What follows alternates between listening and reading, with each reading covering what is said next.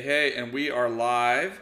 Welcome everyone tonight to another episode of Afterburn Soccer as we talk about FC Dallas, North Texas, and plenty of other topics. We hope that you find your way to our channel tonight and chat with us and shape the show. But regardless, we're going to have a good time as we get talking tonight. My name is Nathan Hill. You can follow me at Nathan J. Hill. I'm the little wrangler for this year thing. There in the middle is our good buddy Jose Carmona at El Chico Carmona, and he's working out some technical issues to get things going. And we welcome Ishmael Belcora at Belcora Ishmael on Twitter, one of our North Texas resident reporters, to talk about FC Dallas, to talk about North Texas, to talk about the drama surrounding the team this past weekend. And we got some clips. We got some post-game clips from Nico Estevez. I was able to actually, since I'm on the West Coast now, attend the game in person from the press box and ask Nico a couple of questions in person about the loss. So let's just start there. FC Dallas loses at LA 2-1, down a man most of the match as Emma Tumasi is sent off. They gave up an early goal off the press. It was not an inspiring display, and yet the team hung around, tied the game up, and then gave up a late goal to lose all 3 points. So let's start there and get our reactions. Jose, is it working? Can you hear us? Well, maybe he is working out his technical issues. Ishmael, let's start with you. What were your reactions from this loss for FC Dallas? I think we showed a lot of grit. I think the team showed a lot of fight against the adverse conditions of what ended up happening. When you get 3 different VAR decisions against you, I'm not saying any of them were technically incorrect, but a lot of them were subjective point of view, as is the nature of refereeing. But despite all of that, to really show a lot of heart in the game was really it made the loss a little bit more bearable. And I think it's worth noting again that LAFC more likely than not is going to win some kind of trophy this year. And so when you look at losing to a team at their home stadium, 2-1, a man down, after conceding a penalty and getting a goal knocked off, it's a good result. It was a good performance. It's not a good result, but it's a good performance. Yeah. It was. Now, Jose, can you hear us?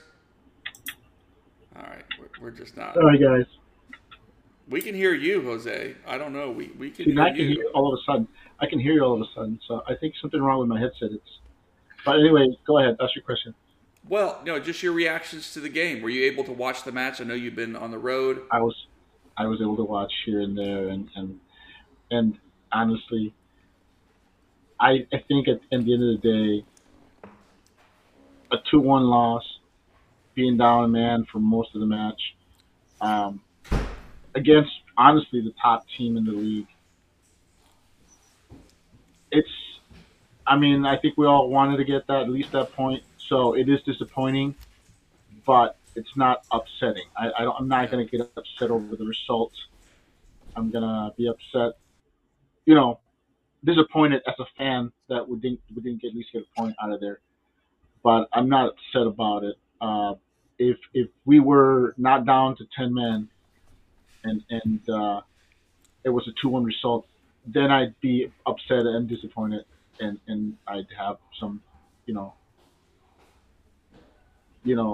be upset over a lot of players. But once you're down to 10 men, honestly, you just want to hope your team has a chance to get out of there with something, and the team gave itself a shot. But it's just hard to keep a team like LAFC to only 2 goals, or actually really allowing only 1 goal to him once you're down to 10. Yeah. Hopefully the team will take that as a positive, build on it, and put up, get us 3 points this next week. Well, let's get into it a little bit more on this, but let's first hear from Nico. So I attended the game. It was an interesting experience to be in the press box and meet FC Dallas media staff and just be there present for the game. Which once they're down 1 goal and then they go down to 10 men, you're sort of like, well, it's going to be a long night, And I think even the FC Dallas media staff, and then FC Dallas just sort of hung around. They hung around. They, and created a chance. I even mentioned to the guy sitting next to me, and I said, "Hey, if they're going to get a goal, it's probably going to be off a set piece." And sure enough, the tying goal came in a truly bizarre center back fashion that we've now had 2 games where that has happened. An Ibiaga to Tafari kind of exchange of sorts, and so for a moment you felt like FC Dallas outplayed LAFC over the course of the game, and it's something that Nico even talked about. And so it's disappointing for them to give up that late goal, even though they had another chance at least try to get something on frame at the end. Didn't quite come together. So here's kind of Nico on how the team responded. Well, the first thing is we didn't play good the first 15 minutes. We deserved that goal against, and we have to be critical on ourselves and look at ourselves first. And then I think after we scored the goal, Cerillo's goal, I have doubts that how Hader can affect because he's very small, And then it's more, I think, Acosta trying to block that shot that doesn't let the goalkeeper to save it. Again, if you see his goalkeeper, McCarthy and Hader, he has a good view there. And after that, I think we kept responding, and then we had the red card. That is, it makes harder. You coming here against a good team and you get a red card. Also, difficult to accept because the measure that the referee was giving since the minute that Tillman grabbed from the neck Alan Velasco, and he didn't show a yellow card.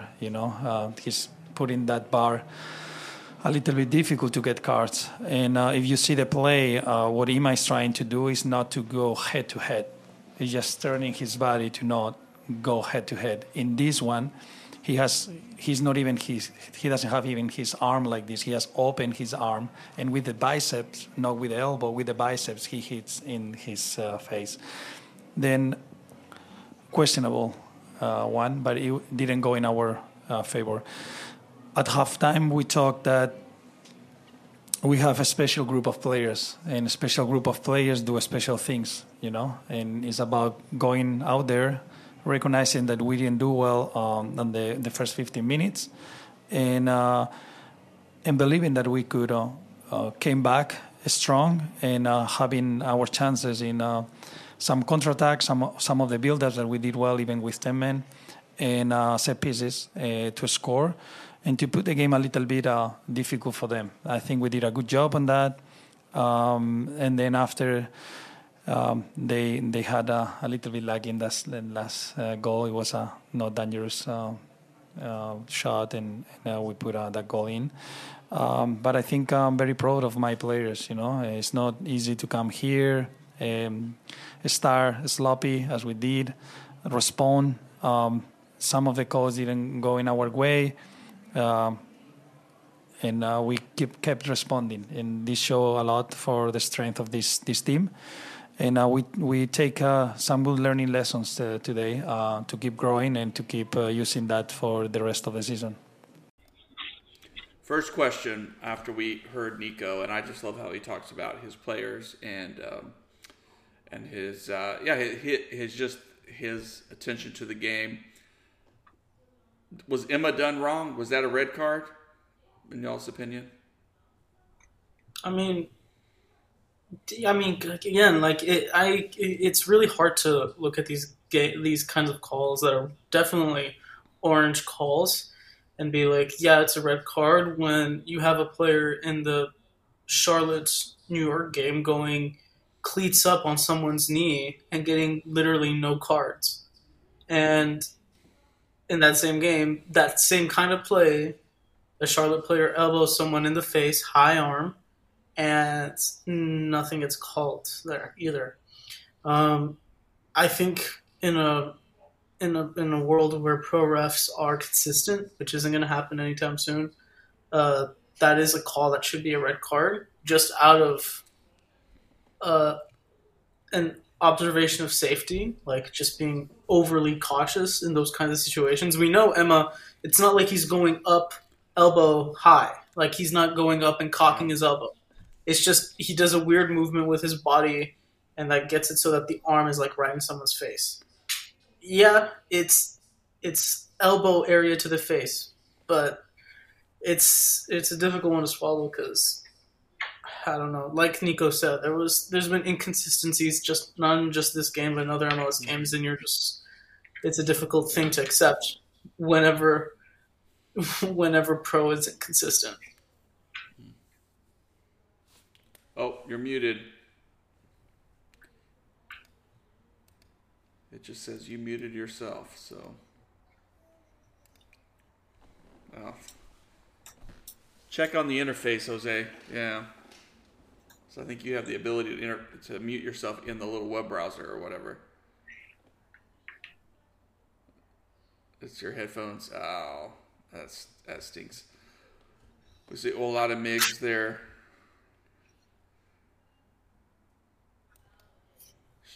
Well, all right. It's all right, Jose. This is you. We'll work through it all. It just says. I see a little thing. It comes up that says you muted yourself. But all right.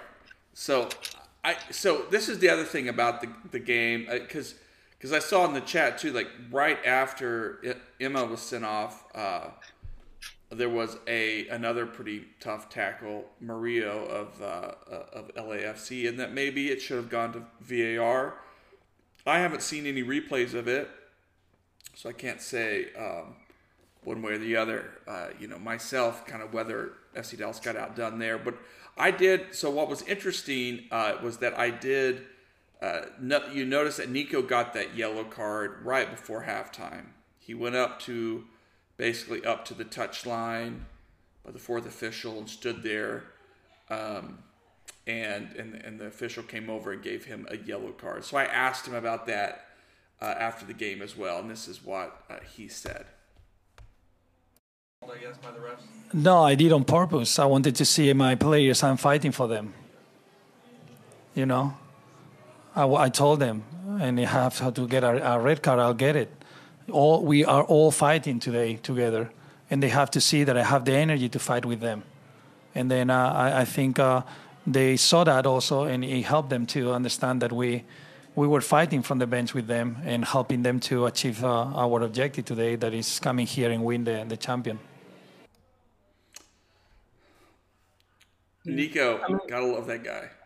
I mean, it says something that in all of these press conferences, Nico is usually very vague and like supportive and positive, like after games, despite like a loss or anything like that. He usually doesn't talk about referee decisions or anything like that. And so for him to do it like this, for him to come out, for him to get the yellow card before halftime, it shows that, like, again, it's not a game where you look at the decisions and you say these were wrong decisions, right? Nothing here was 100% an incorrect call.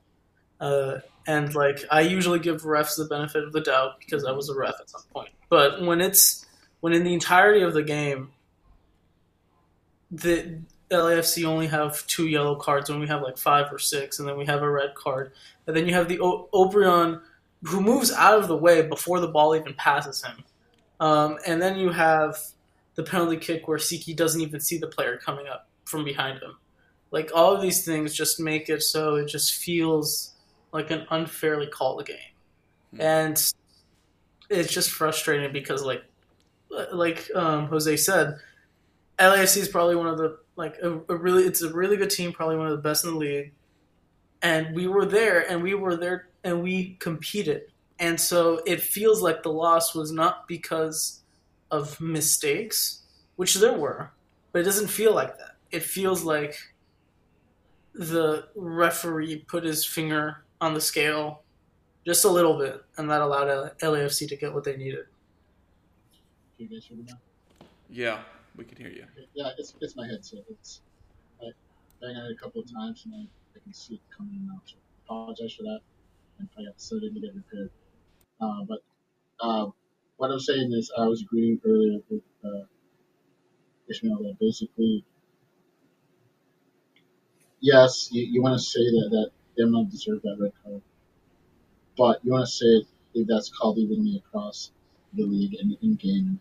You don't see that, and that's what's frustrating. If that's not a red card elsewhere, then why is it a red card here, and vice versa? So just frustrating because, in general, it seems like when Dallas is on FC Dallas on the road, games tend to be called in favor of the opponents, or not necessarily called, but like Vancouver was allowed to be way more physical than you would like to see. Stuff like that. You see what to us appears like a clear home advantage for the home team when FC Dallas on the road, but you don't really see that at FC Dallas games. At least, Mm-hmm. I don't know. Maybe I'm being a complete homer, but to me it appears that way. Not to the same level that you see these other teams getting. LAFC shouldn't need the help of the officials to beat FC Dallas. Right. And I think Nico would agree with you, Jose. And he said it was interesting when he was asked a question by an LAFC reporter. He said, and I didn't pull the quote out, but that when they walked across to shake hands, that LAFC staff were told him that, hey, y'all deserve more. Y'all deserve something out of this match. And he said that doesn't happen very often. So I think even LAFC knew that they were a bit lucky. They benefited from some of those calls that maybe in other games are a little more 50-50, or a little more of that orange that kind of could maybe, yes, it could be a little harsh, that you typically don't get all those calls to go your way and over the course of the match. And I mean, like this LAFC team, it wasn't it wasn't a full strength team because Bouanga wasn't in there at the start. You had Tillman who got his first start. You had their left back. They didn't have their full starting 11 because it's the international window, and so that's another aspect that's a little frustrating because you come into this game and FC Dallas is pretty lucky where they haven't had a lot of players called up, and so this game, it wasn't like LAFC dominated. They controlled the pace of the game because that's their style, but they weren't the better team throughout the entire game. They were missing chances. They weren't really creating that many. It was based off of the little press that they do occasionally off of set pieces. They were a little bit dangerous, but they weren't the better, like they weren't dominating, and so it just feels frustrating whenever the team comes out and plays pretty well and still struggles to get doesn't even get the point that they definitely deserve. Is it me or was Nico criticizing the refs for not criticizing the refs? It just appeared to me that way. And I don't know if he was trying to word it in a way where he wouldn't get fined, but it sounded to me he was criticizing the refs. Yeah, I mean, I think Nico is understanding that as a coach, he's got to be careful. He's got to walk that line. It was unusual. I think, as Ismail pointed out, he's usually pretty even keel, and he's a very positive guy, and I just love his energy. In these kinds of situations, but you could tell he was really frustrated with just kind of how things have unfolded in this one, and then how close they were from seeing at least a point out. Which, if they had gotten a point out of this game, down a man, we'd just be ecstatic. And they were so close, And even at the last kick of the game, I think Jimenez sort of was sort of in a dangerous spot, had a half chance, wasn't able to get anything on it or finish the play, and so you wonder. And meanwhile, Ishmael, you mentioned LAFC wasn't at full strength. Well, let's be real, FC Dallas wasn't at full strength. Paxton did not play in this one. He was there. He's suited up. I think he would have been available if they needed him. But I don't mind that because it's like, hey, give him another week to sort of be extra sure. He's been so vital to this team. But the other big loss was Sebastian Letjet, who has been embroiled in his own controversy. And so, off the record, kind of thing, I was like, what's up, and but I don't think it really bothered the team. I don't think that was a distraction with the squad. I don't think they were like, they understood that people have personal issues and stuff. So, so FC Dallas wasn't at their best, perhaps, in this I also either. want to add that not only were they not at their best, they were also forced to change formation to make up for the fact that their two starting eights were out for this game, So I would say not ideal. I mean, we prefer to see FC Dallas play in their 4-3-3. Yeah. While you would hope to see a formation like this in maybe a U.S. Open Cup match or something like that. But you hate to see it in a regular season match where it's forced on you, as opposed to doing it at full strength, with Leggett and Paxton available. That it's different. And I want to add that it also forced O'Brien into action, and that just caused all sorts of frustrations to the fan base. Mainly because it seems like he hasn't progressed. Like he hit a certain level, and he's been at that level, and he hasn't. We've all been waiting for him to improve, and maybe he showed hints that he can improve, but he's never really seemed. He's just at the level that he is, and he hasn't seemed to progress at all. As a fan, you start thinking, I'm with you. hey, if this is the highest he's going to be, and he's not going to improve, then maybe it's time for the team to, give Kamungo or one of the other guys a real chance to supplant him. Yeah, and I mean, when you look at this game, like, there's a couple things that you can take away from it. One is, O'Brien's probably, I think it's done. I really don't think there's anything else to gain from that. I also do think, though, that on top of that, Velasco in the middle is an interesting tweak that this team can do. He had 3 key passes throughout the game. Like, he always does come into the middle often in games, but because of the way that the team's set up, he's usually like tried to be isolated and one-on-one on the wing first. But he was able to, even with a midfield as good as LAFC's, he was able to find gaps and like make those passes that were needed in the game. I also think that after this game, I think we can say like pretty decisively that Ibiaga is not, at least currently, the starter that we thought he might be, because there's still a lot of mistakes that are made, individual mistakes. And I mean, when we look at this game, the goals that they had, they weren't on Ibiaga, but they were defensive mistakes. Paz probably at fault for the first one a little bit.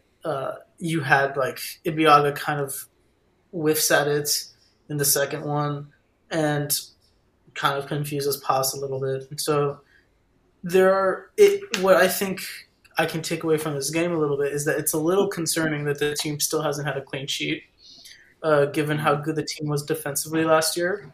And it's not a knock on everyone that's played so far, because Tafari is as good as we've wanted him to be, if not better. Farfan is consistent, and I love Ima despite everyone not liking him. And Paz has always been really good. But I feel like the strength that this team had, the backbone that it had, was how good it was defensively last year. And that was because we limited those kinds of mistakes, those kinds of stupid, idiotic things that sometimes teams in MLS end up doing defensively, and we can't seem to scratch that off early on. Hopefully, as the season progresses, we're able to clean it up a little bit. Yeah, I think I'm not giving up on PBI like it just yet or anything like that. I just think Nico's not helping him or the team by rotating between him and Martinez. You know, he needs to settle on one or the other and give them a run of games. Ibiaga needs to play every game to show that he deserves to be there, or make Martinez the guy and bring in Ibiaga late for his. Let's face it, that's two set piece goals that him and Nicosi have combined on. That's not a fluke. These guys have been dominant aerially when they play together on the defensive side, and so that they're scoring goals means that they're starting to try to figure out a way to translate that dominance in the air on the defensive side into the attack. That's a positive. That's something they can build on. But at the end of the day, you got to keep, you can't have those set piece goals negated by a lot of goals to the opposing team. So um, I just wish Nico would settle on the two-man pair and let them roll and let them grow together. This rotation thing, I'm not a fan of it. Here's but RT like I said, I News think we need a run. Ibiaga and Tafari with the chemistry that they're exhibiting. We didn't even see Martinez make the field, and I thought he would have been a natural sub at some point just because of his passing ability. But maybe that's an overstatement. And you wanted Ibiaga just because he's so familiar with LAFC and playing in that stadium. But Jose, I think you make a good point. Look, Obrian was awful in this game, and I'm with Ishmael that probably that run is over. And if the team can get something from for him, if we can do a trade in the league or something, it's not terrible to have him on the roster because you always could use a speedy guy late in some of these matches, and he can have a role and maybe he'll get on a run. But yeah, I have questions too, like who's the best starting pair. I don't know that we know that answer exactly yet. Maybe Ibiaga can do that. I do think I'm really impressed with Edwin, with Cerrillo at this point in the season. I think he's been he's been stepping up his game, and he was unlucky not to have a goal. And if he had tied it up with that shot, it just feels like that. It was just like his form was finally, like he's feeling confident, and when he feels confident, he can be a great player. But Quinone, not bad in this game. Certainly not. Wasn't the worst or anything. But yeah, it's hard to think long term. I think Cerrillo continues to improve. He's not improving, by leaps and bounds, but he's making small improvements every year, every season. We're starting to see that he's playing better and better. So, it's. I think he's to the point where he's still plays certain games where we wish we had a better sixth. But I think we can't really complain as long as he keeps improving and showing improvement, which he is doing. I mean, that's what you want from a player. And unfortunately, he's probably, at the rate that he's improving, he's probably still several years from being that dominant six that we want. But I think he's on his way to being a solid, maybe not a dominant six, but at least a solid MLS six. And you're seeing it. Is it enough? I mean, I think it's enough that the team isn't going to go out and grab that dominant six that we want, because they're going to say, hey, we do that and we're starting Cerrillo's growth. He's clearly improving. He's clearly just showing that he deserves to be a starter. And, if a team can find a difference maker in another position and not have to worry about a six, I mean, they're likely going to do that. Yeah, I'm going to be honest. I've not been the biggest Edwin fan. Mainly because you have. This is why like I don't like to take stuff. I'm not taking anything really out of these first couple of games because with Edwin, what we've seen over the last couple of years, since the year he became a pro, is that he has these batches of games where he's like incredible. I remember when he first got signed. When he first got signed and Guerrero was injured, and he was like the starter for like a good like 12 games in the first half of that first season of his preliminary season. It was incredible to watch because like you had another homegrown that was just playing um, past our expectations and just being super consistent with it. I remember that. And I remember specifically what game it was that he just started to play really poorly. It was a Chicago Fire game when we went there and lost 4-0. No. And I think that like that I think with Edwin one of the things that hasn't been able to been shaken off is how good he plays is based off of his morale, but almost 100%. But all right, well, we're live again. All right, Ishmael. So, Ishmael, your point is exact. I think Edwin, like, I just think there is a certain player in Major League Soccer that you get them on a good run of form, and they look fantastic. But then they just have a hiccup. They have a bad game. And that Chicago game, which I remember so Yeah, I remember that so game. well. No one played very well. I think Hollingshead played poorly. Hedges played poor. Like, it was just a terrible game. And it was just one of those Lucci games. But, yeah, I feel like, I think that's where Edwin is. So if Edwin has a bad game, then he can get into a poor run of form. And then all of a sudden it's like he's starting over. But if he gets on a good run of form, he's confident. He can be a great piece on this team, a great starter, But A great piece. No, that's the thing, right? So I think great piece is a good descriptor of it, but I'm at the point of now where I'm looking at how rapidly this league is growing, and if we were third in the West last year, right? Our expectations should be getting higher and higher each year, based off of the results that we have. And so, if we want to continue to compete, like if Edwin isn't able to set that, if he isn't a top 10 defensive mid in this league, which is something I think is doable. I think if he's able to be super consistent with it and continue to grow, that he can be a top 10 defensive mid in this league. But if he isn't that, there needs to be another player. And I understand right now Faku takes up too much of the salary to justify it. Mm-hmm. So right now it's Edwin's role to lose, but he still hasn't shown, at least to me, that he deserves to be the starter of a team that's third place in the West. Like, I just still haven't seen it. Mm-hmm. And I hope to be able to see it because I want this season to be a successful one again. So, yeah. And of course, I completely disagree with that. But that's fine. That's the whole point with Surreal is that he's going to basically be a divisive player between the fan base because some players, they want that. Grisso, someone along those lines. And Surreal is not that. And like I said, he's years from being that kind of player, if ever. But he offers other things, and I think that near goal that shows you that he's becoming more of a factor in the attack, more of a player that pushes the ball forward, which is, I think, what this team needs.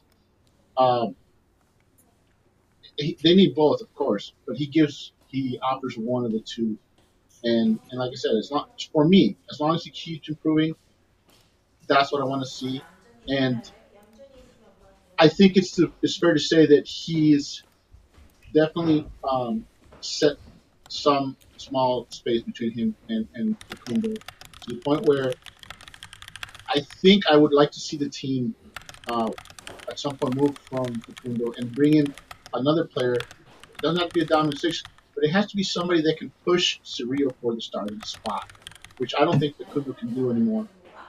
I think it's Cerrillo has beaten him for that position, and that's what you got to do. You went out and got somebody to compete with Tuamasi, who is a solid defensive fullback I mean, I have no issue with him there. Our complaint with him is that we all miss Reynolds, we all miss Cannon going forward, and he's not that. But he's excellent on defense, something that this team clearly treasures.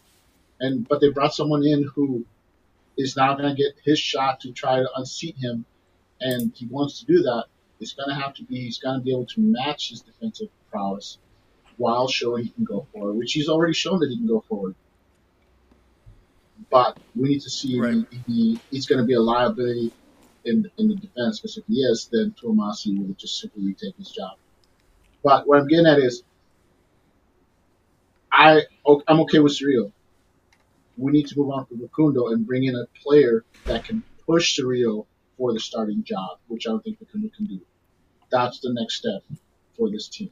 If you're not going to bring in a surefire starter, a DP level 6, then you need to bring in somebody that's a step above Facundo and can push to unseat Cerrillo at the minimum. I'm fine with that. I do think that's a long term goal. I said I don't think Facundo was certainly the best performance of his life against LAFC, but he was active. He's solid. And, he's solid. He can do. He's a solid veteran player, but He's not 800K though. Yeah, but I think he's not going to beat Cerrillo for that 6. And let's face it. So that's what happened with Natalie. He was brought in to compete with Tomasi. He couldn't unseat him, so it's time to move on. Ishmael, the question I want to ask you, and I want you to search your heart. But let's say Giovan Jesus comes in and just puts it together over the course of 90 minutes, and Nico can't go back to Ima immediately. Is your heart broken? Are you okay with that? No, I mean, again, I don't understand people that have like the player themselves as the fan the thing that they're a fan of. So like, I don't like Messi, Ronaldo fanboys kind of piss me off, because then it's just kind of looking at a player and just making them like your whole mindset. And so if Giovan's able to improve this team and play better, then yeah, for sure, have him be the starter. People have already argued that he has made this team better, and that's incorrect. I don't think we have seen enough from him to like determine that he is clearly like more attack driven, but we haven't seen him over the course of 90 minutes be defensively pushed. And I think that really matters if you're going to be playing on the same side as Ibiaga. That's going to be that's going to be crucial. And so if we are going for a Tafari Ibiaga center back partnership, Tafari ends up on the left, and so you're basically secured on the left because Farfan and Tafari are like very solid defensive players. I haven't seen enough of Giovan to warrant that right now, and Ibiaga. Again, you can keep giving him the opportunity to keep proving himself. But at least for right now, there are still little hiccups here and there that are slightly concerning. And so, actually, next game against a team like Portland, who are god-awful defensively, but have the attacking prowess to keep pushing and to test, they're going to go for that corner if Ibiaga starts. They're going to go, and Giovan probably will be starting. They're going to go for that right-hand side. And so if we're able to see that over 90 minutes, then yeah, you keep going towards Giovan. He's the young DP. I mean, no, he's the U22 initiative player. Right. That's the one that you're investing in. There's no one currently in the academy set up. I mean, Colin Smith and Endley have both looked promising, but no one has looked as good as players like Hannon or Reynolds have looked like in the past, or some that have that kind of potential. And so you're hoping Giovan is that. He's not. He hasn't shown that yet, and he hasn't been given that opportunity. If he does show that and the opportunities he's given, then yeah, he should be the starter. Okay, well, I want to agree and also disagree with this one. Once I want to say that yes, Giovanni Jesus has made the team better, but not as a starter, as someone off the bench. by giving us 5 solid reserves coming off the bench. We got 5 guys that you can say, and we're talking about whoever doesn't start from the center back trio. There's one. Then you got Facundo. Then you got Jimenez. Then you got Giovanni Jesus. And then you got Tsiki. And there's 5 solid guys off the bench. Mm-hmm. And Giovanni Jesus is part of that. He's come in and he's given a solid thing. So he has improved the team in that capacity. Now, we won't know. We're going to get a glimpse. We're going to see him, get his shot. And that's all I've been saying is give him a shot. And I'm okay with him proving that he can be, maybe not replace Tomasi, but a situational starter where, hey, we don't need a very defensive, excuse me, right back against this opponent. We can, maybe they're less than full strength. We can then roll out Giovanni Jesus, stuff like that. If you have a player that can be a situational starter at least in his first season, that's a win for this team. And the main thing is, can he push Tomasi to become improved, keep improving? Because Tomasi is another player that has continued to improve. I do want to go back to something. All right. Issues, and that's Velasco playing in the center. No, not if it means we're starting O'Brien or someone else on the wing. Yeah. So if Kamungo is the right wing player, and if he's able to get those, if he's able to prove, because in preseason they said that he wasn't fit, so that's probably why he hasn't been given the run of games that we were hoping that he would get as a sub. But if he's able to push O'Brien out of being the second stringer, what I was saying was that Velasco's a good option in the middle. Until that happens, do not play him in the middle, because then you have to play O'Brien. So that's what I just want to say is not at the price of playing O'Brien, not at the price of playing someone who's not ready to back up him or Ariola. I certainly don't want Paxton being played out of position or Jesus being, either him or Jesus being asked to play on the wing to facilitate Velasco moving to the center. So let's get that main backup on the wing figured out, and then absolutely, let's then I'll be ready to say give Velasco some time in the center. But till then, no. Velasco has definitely been a foul magnet for this team. I mean, he's really earning some things, and I value that so much because in some of those situations, it just helps slow the game down, give FC Dallas a chance to catch their breath, give them a chance to kind of regroup, and then have it a swinging in across or something on a free kick and try to create something when they're not generating much. So it was interesting to me that he was brought off on this game because I thought he was a bright spot. But on the other hand, he was beat up a lot. He was hacked a bit. He was a focus of attention. So, especially in a tough match like this, you think, why not give him a rest? We're going to need him at full strength ahead, So it's just interesting.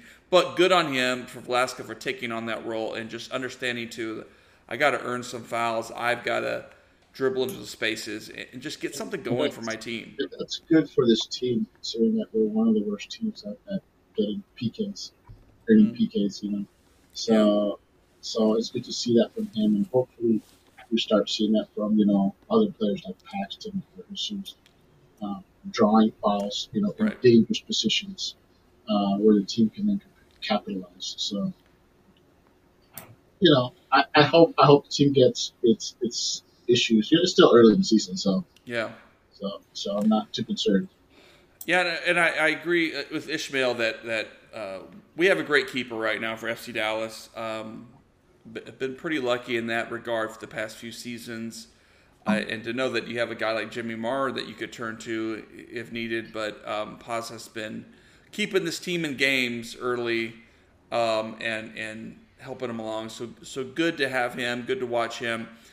Let's jump over now to North Texas. North Texas had their opening match of the weekend. They played LAFC 2 out here on the West Coast. I was unable to go to that match. I would have loved to see them.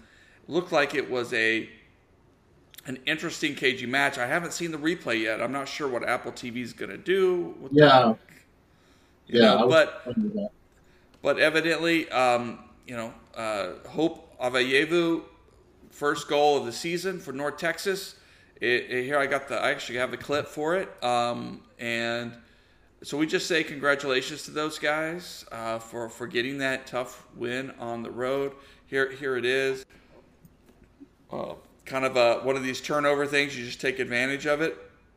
Hope with the skill and the knowledge just to, unmarked, just slotting it away. Good stuff.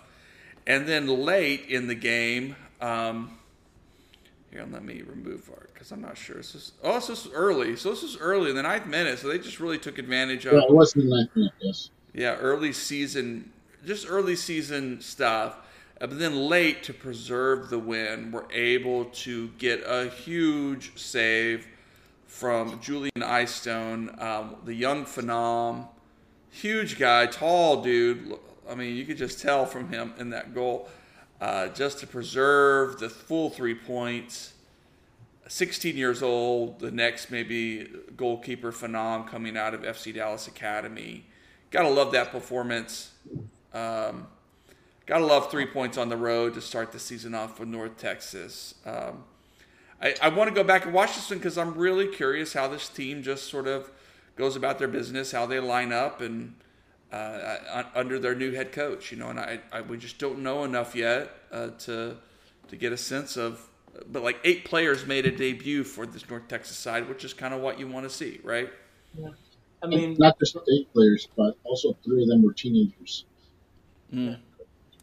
Yeah, and there's a couple of things to take away from this game. Is that the two standouts from what I saw. Eystone was one of them. It wasn't just the penalty. He made like 6 saves, I think. Mm-hmm. I think he's making an argument for FC Dallas to pull kind of like a Colin Smith and maybe loan Carrera out to a higher competing side in USLC. Just to be able to also give Eystone minutes and give Carrera minutes. If Carrera is able to guarantee time in a USLC team.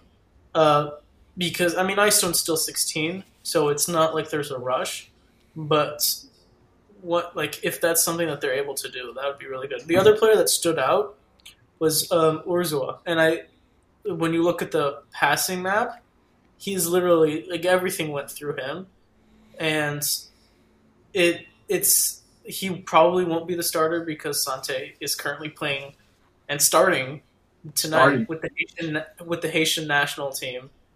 So he's probably a year or 2 away. Sante is from being signed with FC Dallas, but Urzua proving that there is depth there is really, really interesting.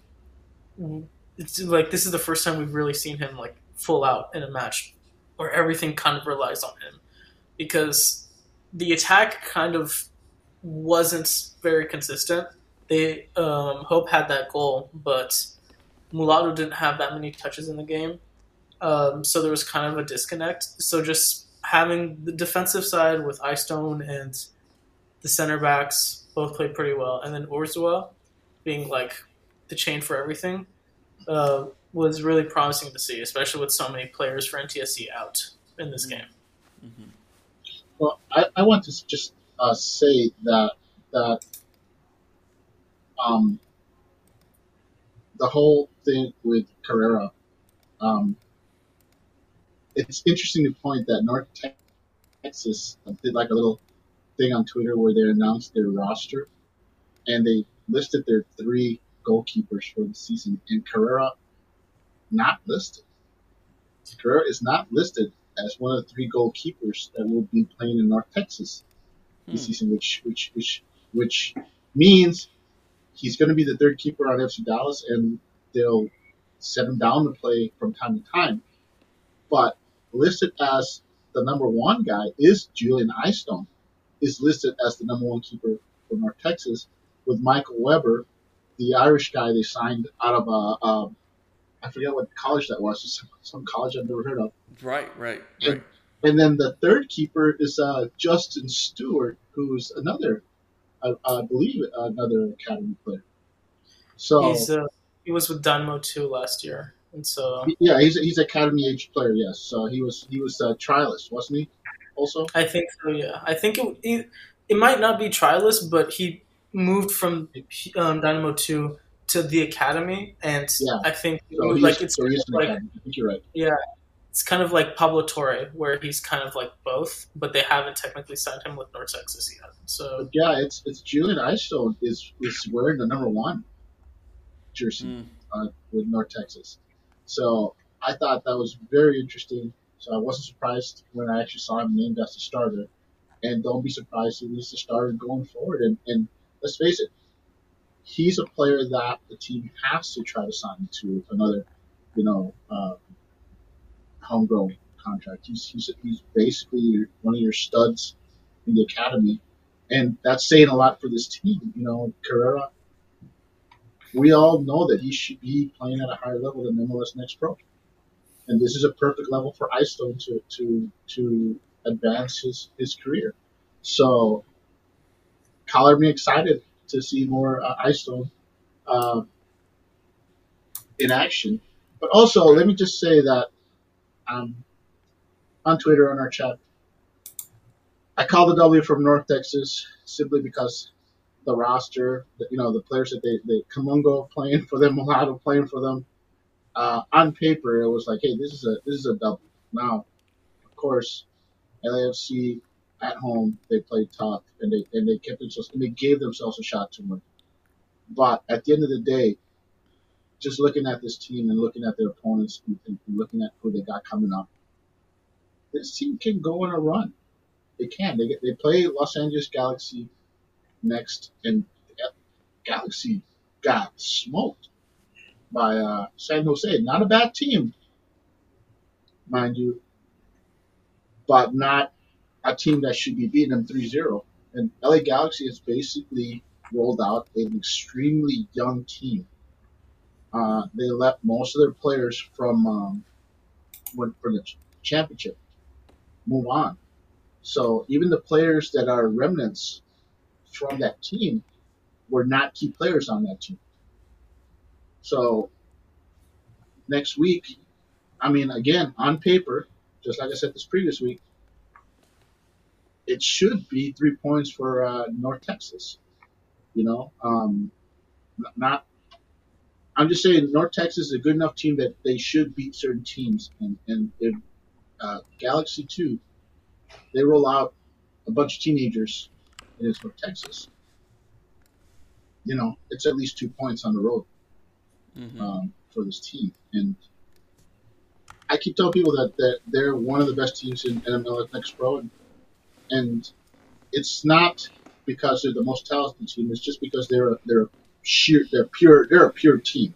They got a set system. They got their coaches. Everyone knows what to expect. And if you roll out a average to mediocre team against them, they're going to get the double. The teams that beat North Texas are really the top tier teams, the playoff level MLS Next Pro teams. It's going to be fun to watch. And of course, Jose has an article coming out on Afterburn .soccer. I got it coming out in the morning, scheduled for the morning, his first early top 10. It's only been 1 week of action, so a lot of caveats, right? I want to point out that MLS Next Pro also has their own top 10. And they went with all the winners. I mean, they basically said, anyone who won impressively, they, there's no eye test or anything. It's like, oh, hey, these guys won 4-0, boom, they're number one. Right. Okay. So they're basically just taking the pure numbers. I'm not saying that. I'm saying, hey, I'm looking at the quality of the opponent. Was it a home win or a road win? Did you get 2 points? Was it at home on the road? I mean, it all matters. And so there's some teams on there that my top team is not a team that won. It's not a team that went out and won 3-0 or 2-1. They're just a top team. Yeah. So it's people will look at it and there's at least, I'll tell you right now that there are 3 teams in the top 10 that did not win their games. And people will say, hey, what about this team over here? They won 3-0. I'll give you an example of a team that didn't make the top 10 that won impressively, and that's Minnesota United. Minnesota United got a 3-0 victory against Real Monarchs. Real Monarchs are not a good team. They were not a good team last year. And it's not that they don't have talent. It's just that Real Monarchs tend to roll out academy players. A very, very green, very raw team. And development. They're focused on development. There's nothing wrong with that. But their academy isn't at the level of some of the other academies. And they're susceptible to getting beaten badly by teams like Minnesota United, who are going to roll out, they're going to play multiple players from their senior squad on their roster. So on paper, it looks like an impressive victory, but it's not. It's an expected victory for Minnesota United against one of the teams that's going to be at the bottom of the table. All right, well, some good stuff. So North Texas win. Congratulations to Coach Cano and that squad for getting the full 3 points. Tough game for FC Dallas and LFC, but we take some positives from it. We learned something about this team and probably left some points out there despite some really tough situation. And, well, Portland comes to Frisco, and Portland's been pretty awful to start this season, which, isn't unheard of for a team like that. But plenty of more soccer to enjoy and to follow if you're a fan of FC Dallas and North Texas. So let's leave it there tonight. Thank you for the time. Sorry for the technical issues. We'll, of course, patch together an audio podcast. I'll have to merge the 2 files, but we'll make sure that happens, and I'll keep trying to figure out what's going on my end. I don't know what's going on. So thank you, everyone, for joining us tonight, and go FC Dallas. There you go.